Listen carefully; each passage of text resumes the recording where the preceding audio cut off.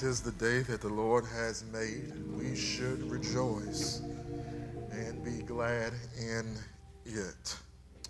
Let's turn in our Bibles to the book of 2 Corinthians, chapter number 8. 2 Corinthians, chapter number 8.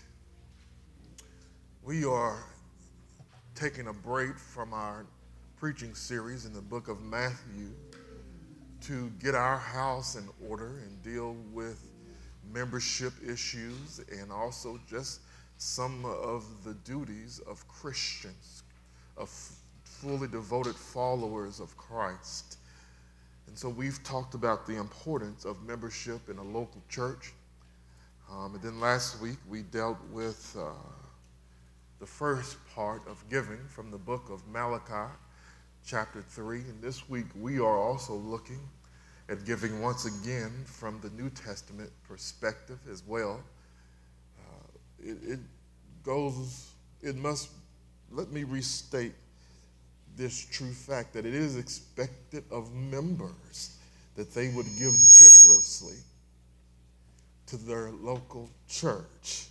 And so one of the things that we as elders are doing is, one, we say, hey, let's make sure our teaching is right on this issue, and let's make sure we've equipped our people to know why we give and the expectations of giving as well.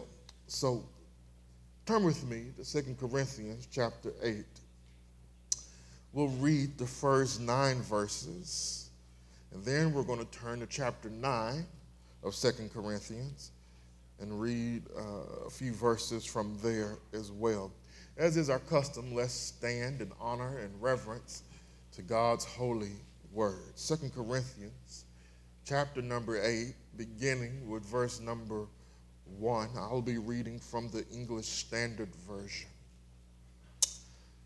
We want you to know, brothers, about the grace of God that has been given among the churches of Macedonia.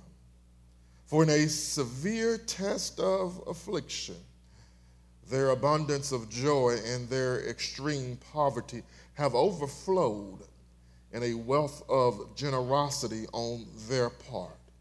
For they gave according to their means, as I can testify, and beyond their means, of their own accord, begging us earnestly for the favor of taking part in the relief of the saints. And this, not as we expected, but they gave themselves first to the Lord, and then, by the will of God, to us. Accordingly, we urge Titus that as he had started, so he should complete among you this act of grace.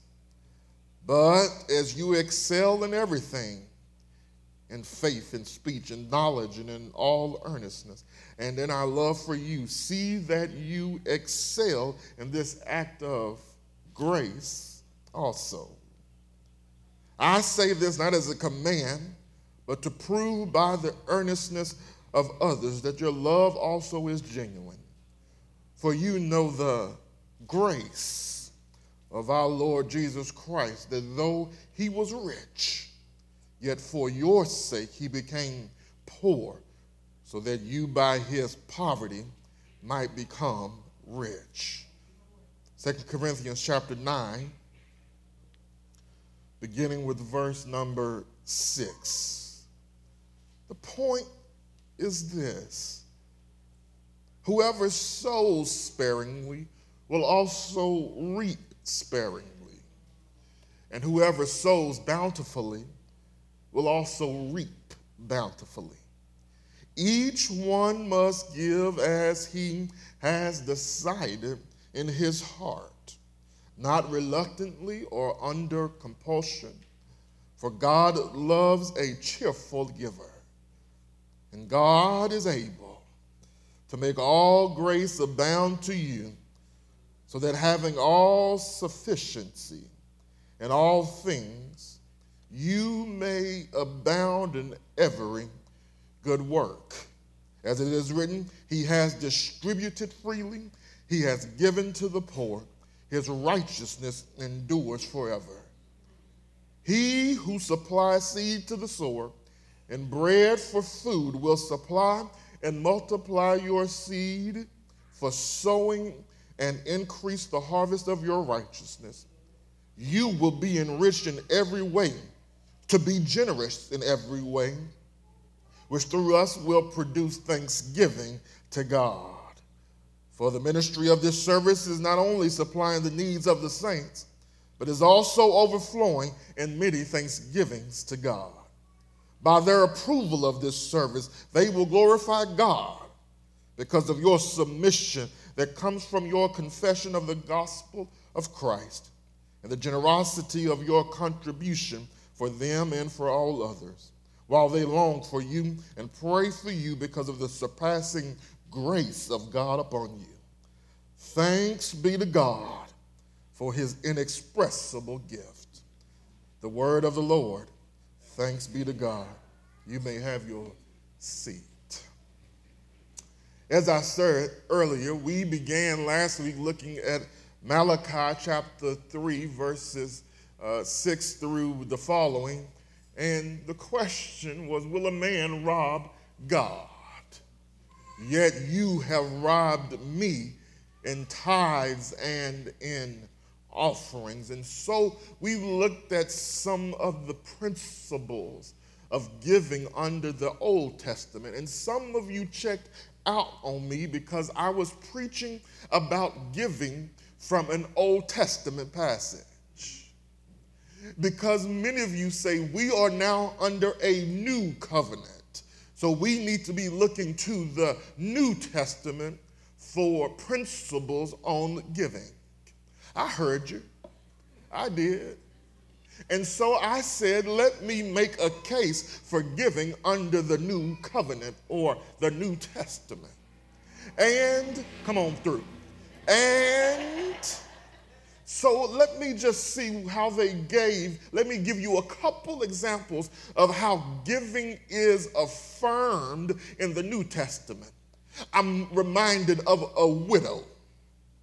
Jesus he sat down opposite the treasury at the temple, and the text says in Mark chapter 12 that he watched the people putting money into the offering box. Ooh, that is convicting and scary that the Savior, our Lord, is watching how we give on a regular basis. Then the text goes on to say that the rich put in large sums. But a poor widow came and put in 2 copper coins, which make a penny. And here's what Jesus had to say about the giving of the rich and this poor widow. He said, truly I say to you, this poor widow has put in more than all those who are contributing to the offering box. For they all contribute out of their abundance, but she, out of her poverty, has put in everything she had, all she had to live on. New Testament giving, you say. You want me to teach on New Testament giving? I thank you for the opportunity. This woman sacrificed all she had in the service of her Lord. You say, that's just one. Give me another. I sure will. I'm reminded of the church as they were beginning once they had began in the book of Acts. God was adding to the church. And the church was multiplying exponentially. And the record that we have in the book of Acts, which last time I checked was in the New Testament, the text says that the full number of those who believed were of one heart and soul. And no one said that any of the things that belonged to him was his own. But they had everything in common voluntarily.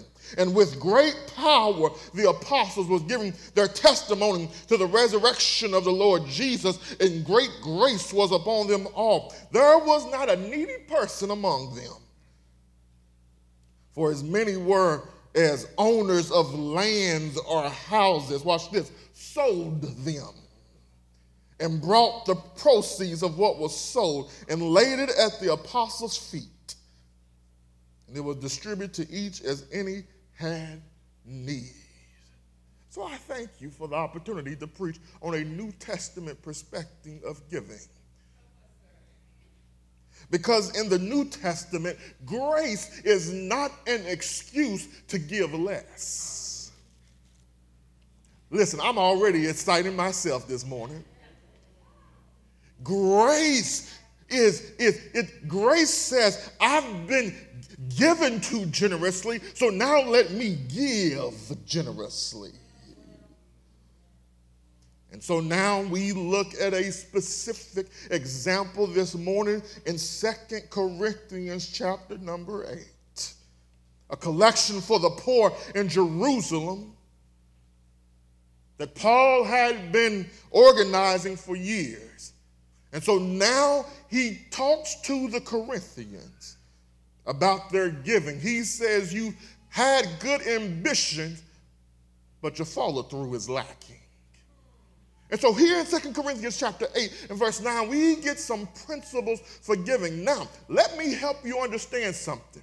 We've taken 2 Corinthians chapter 8 and 9 and said that this is the mandate for giving under the new covenant. Let me make sure you understand context, because anytime you take the text out of the context, all you have left is a help me preach then. This passage is about benevolence. This was about helping the poor. Not the regular Sunday to Sunday giving of followers of Jesus Christ. However, I do believe that there are some principles for us in these two chapters about giving. Let's look first of all at the patterns for grace giving. The patterns for grace giving. There are a couple of examples here that I want us to look at. Look First of all, at the pattern of the Macedonians in their giving. The Macedonians. First, look with me at their situation. Verse 2 says that they had experienced and were experiencing a severe test of affliction. Their situation was that they were being persecuted, beaten, ostracized. And then they were also being tested. They were under severe test of affliction, but they were also experiencing extreme poverty. That term extreme translates down to the depth of poverty. They had literally reached rock bottom of poverty. It was the deepest level of poverty. They were poorer than poor. And the text says, out of an abundance of joy. Wait a minute, those two things don't go together, it seems. There's a severe test of affliction and extreme poverty, but yet there was an abundance of joy. That helps us understand that joy is not based on circumstances. See, circumstances will get you down in the depths. They will cause you to despair and be depressed. But those of us have Jesus know how to still have joy in the midst of a storm. Matter of fact, Jesus, once again, is our example of how to have joy in the midst of affliction, because here Jesus is hanging on the cross, crown of thorns in his head, nails in his hand, and the text, Hebrews tell us, for the joy set before him, he endured the cross. And So we know how to process this, because if there's no suffering, no cross, there can be no crown. So the text says they still had joy. So look, in all of that, their test of affliction, severe test of affliction, extreme amount of poverty, they still had joy. Watch what they do. Despite all of that, the text says that they still sacrificed their wealth.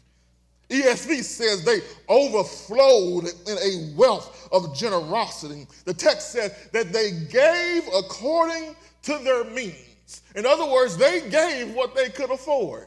That's a biblical principle. Let's take it. But wait a minute. Where y'all marked out the rest of this verse, I'm going to tell you what it actually says.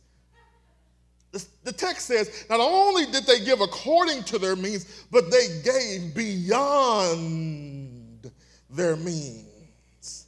That's what they could not afford.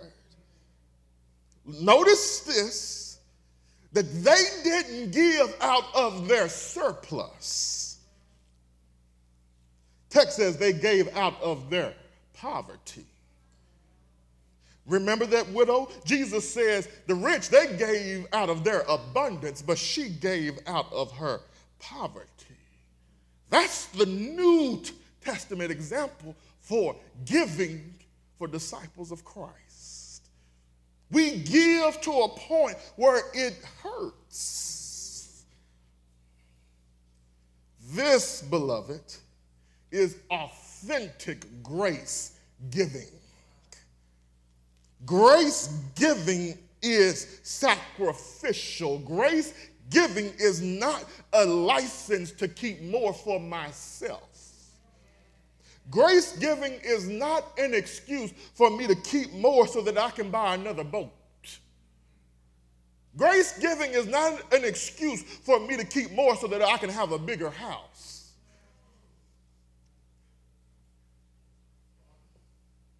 They didn't let how little they had keep them from being generous. Matter of fact, they begged Paul to take their money. I'm waiting.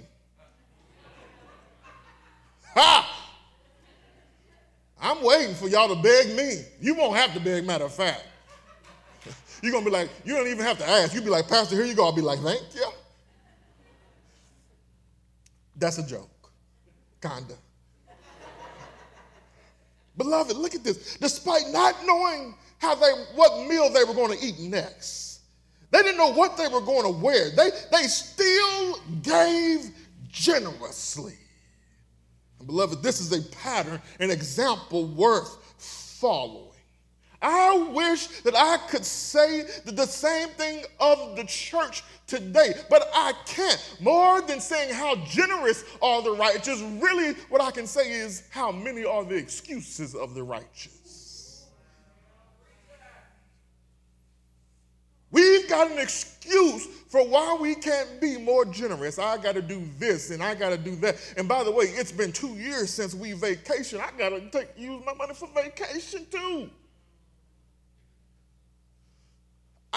We've been saving up for 2 years for weddings and all kinds of stuff.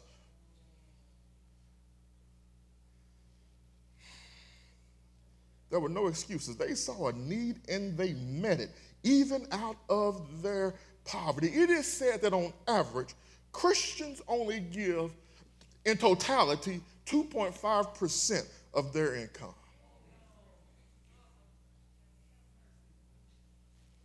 That's the statistic. Though we make more than people were making in the 1960s. Actually, we're making almost double than what people were earning back during the Depression. We actually give less than what Christians gave during the Depression.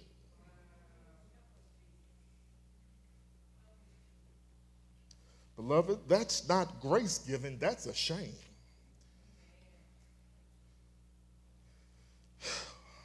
They gave out a severe test of affliction and extreme poverty, but how could somebody actually do that? Look at verse 5. Verse 5 says, they gave themselves first to the Lord. There it is. They surrendered their will to God's will. They willingly gave up their own needs and interests and surrendered themselves to Christ, his mission, and his church. Beloved, we can never follow the pattern of the Macedonian church unless we first give ourselves to the Lord.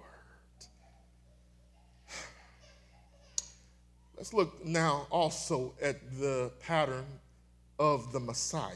Verse 9 says, "For you know the grace of our Lord Jesus Christ, that though he was rich, yet for your sake he became poor, so that you by his poverty might become rich."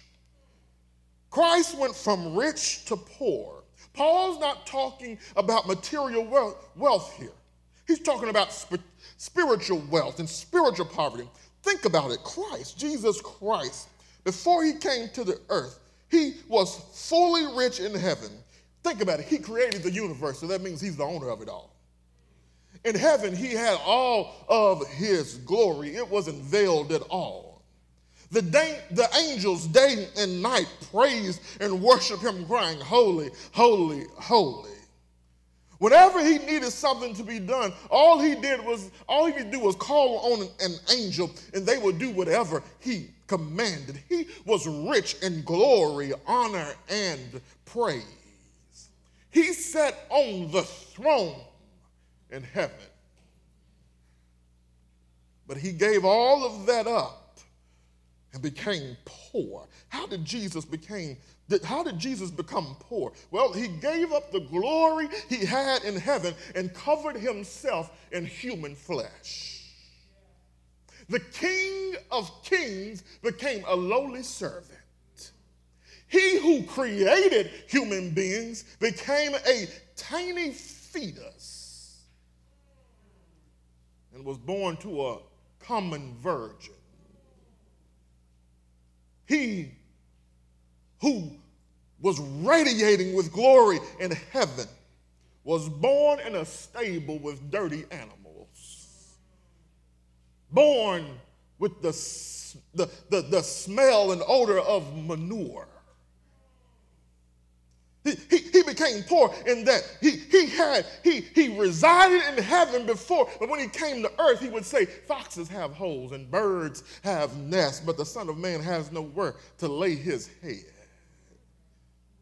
And then when you move from his incarnation, him becoming a human, then you look toward the end of his life, he became poor in that he was betrayed by one of his own disciples. His own people refused to believe in him. His own people cried, "Crucify him, crucify him, crucify him." He died the worst death possible. He became so poor, figuratively, that after he died, he was buried in a borrowed tomb.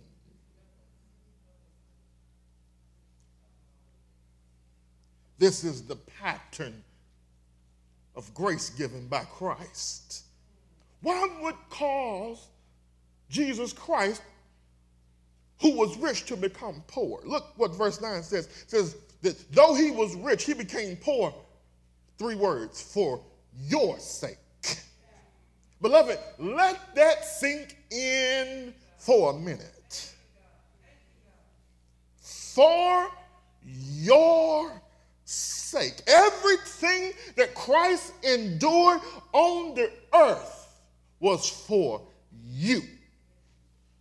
He was your substitute. He left heaven for your sake. He took your place on the cross. He died your death. It was in your place that condemned he stood.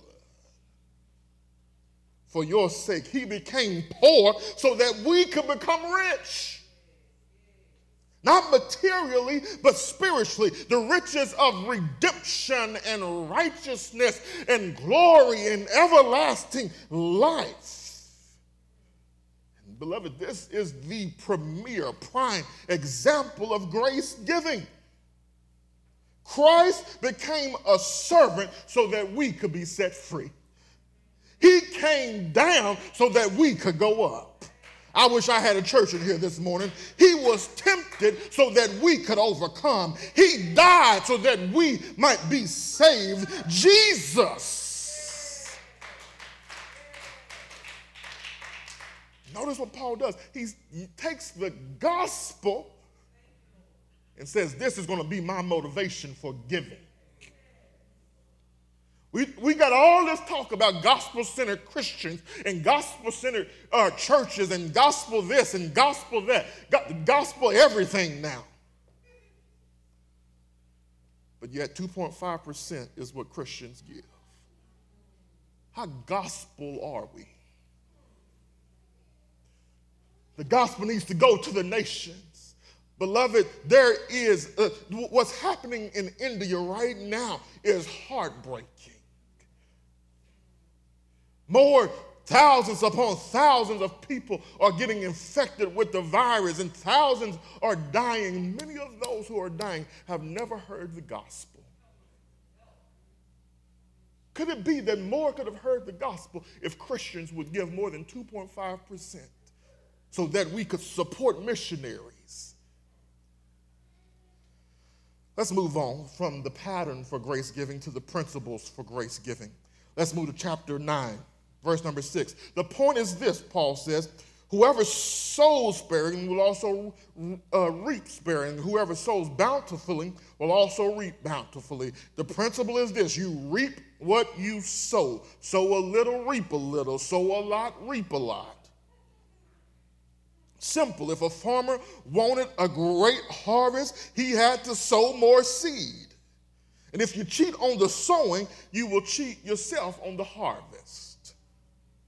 For the record, beloved, this is not a get-rich-quick scheme. The goal shouldn't be give more so I can get more. That's not grace. That's quid pro quo. In a moment, we will see that the more you give, the more you receive, not to spend on yourself, but to actually give more. Give more, receive more, so that you can give more. Look at their heart. Verse number 7. Each person must give as he has decided on in his heart. At the end of the day, generosity is a matter of the heart. Where your treasure is, there your heart will be also. Your attitude matters. How you give is more important than how much you give. He says, don't give reluctantly. That's with grief, sorrow, not under compulsion, not under pressure or force. Give cheerfully, gladly, happily. God loves a cheerful giver. Those are the principles. Let's look at the promises of grace giving. Verse 8 says, and God is able. And the Bible says God is able. Let me try that again. The Bible says God is able.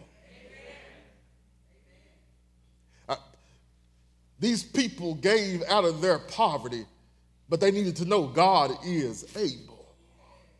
He's able to make all grace abound to you, so that having all sufficiency in all things at all times, you may abound in every good work. Here's the promise, church, that God will graciously provide all of our needs at all times so that we can abound in every good work. Can I share with you how the church I grew up used to say it? Here's what they would say about verses like this. You can't beat God giving, no matter how you try.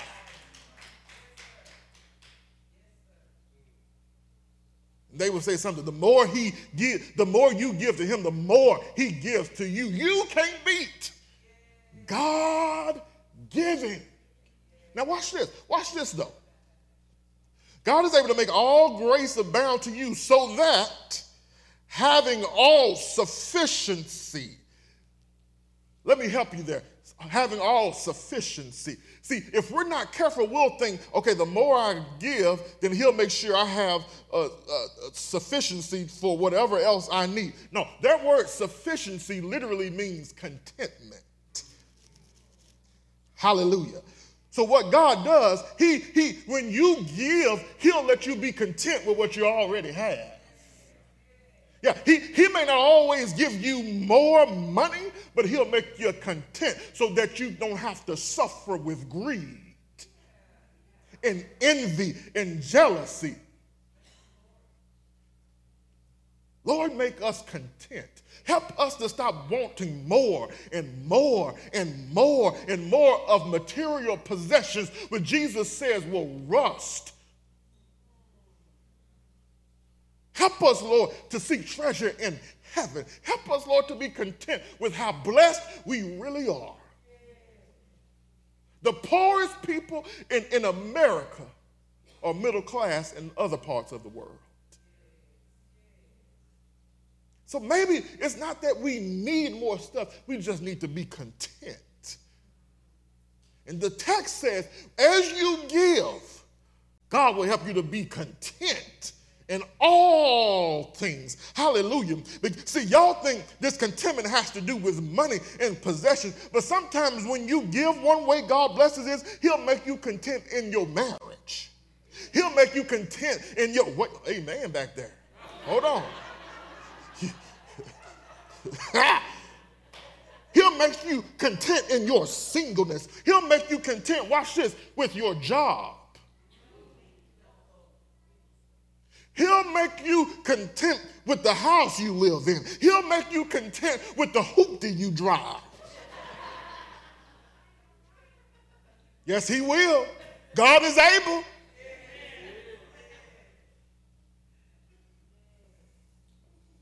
All right. The grace of God. Not only is the promises the grace of God, but another promise is the glory of God. Verse 11 says that when we are generous in every way, it will produce thanksgiving to God. When we are generous to others, it results in others giving thanks to God. Maybe some of our stinginess is causing others to be ungrateful.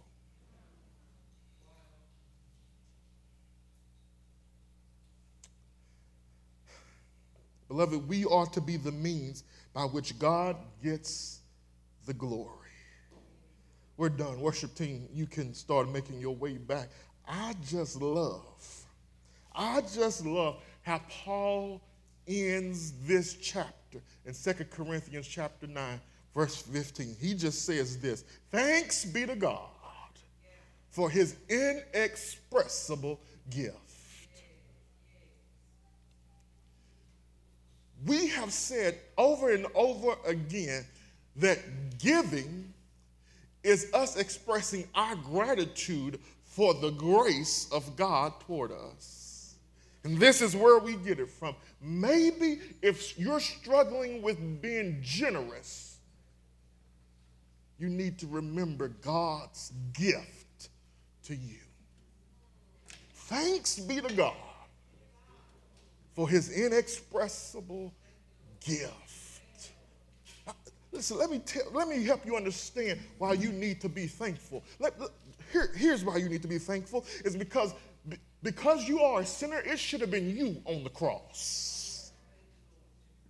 It was for your sins that Jesus died on the cross. It was for your sins that Jesus suffered. It was for your sins that he was beaten, battered, and bruised. It was for your sins that the wrath of God was poured out on his one and only Son. It was because of you. But what you deserve, God didn't give it to you. He gave it to his Son. What you deserve, he gave it to somebody else. Jesus became our substitute. He took our place. And what we received in return is the grace of God upon us. He gave us the faith to believe. He gave us grace to be called and adopted into his family. We didn't have the right. We had to be adopted. And this is the kind of adoption that once you're in, you're always in. I can't lose but this gift. Thanks be to God. Let me see. Y'all ain't getting this. It's running time now. See, here's what you have to understand. You had a seat reserved for you in hell. But when Jesus got up bright early Sunday morning with all the power in his hand, your seat in hell was canceled. And now you're in heaven. Thanks be to God.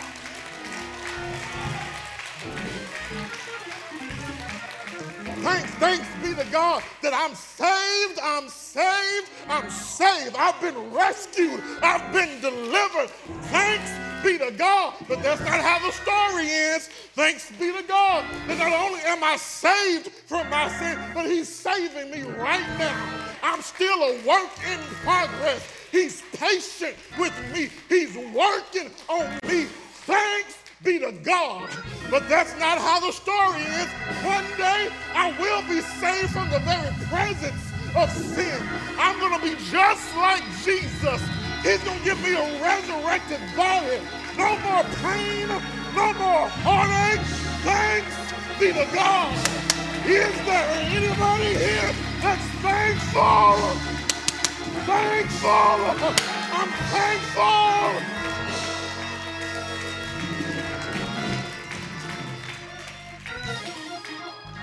Thanks be to God for his inexpressible gift.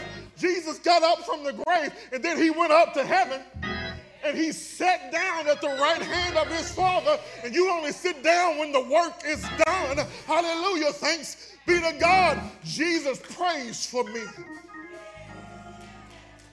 Thanks be to God for his gift. He that knew no sin became sin, that we might become the righteousness of God. Thank you. Thank you. Hallelujah. And now that is what motivates our giving. Now, I think about how much God has given for me and to me.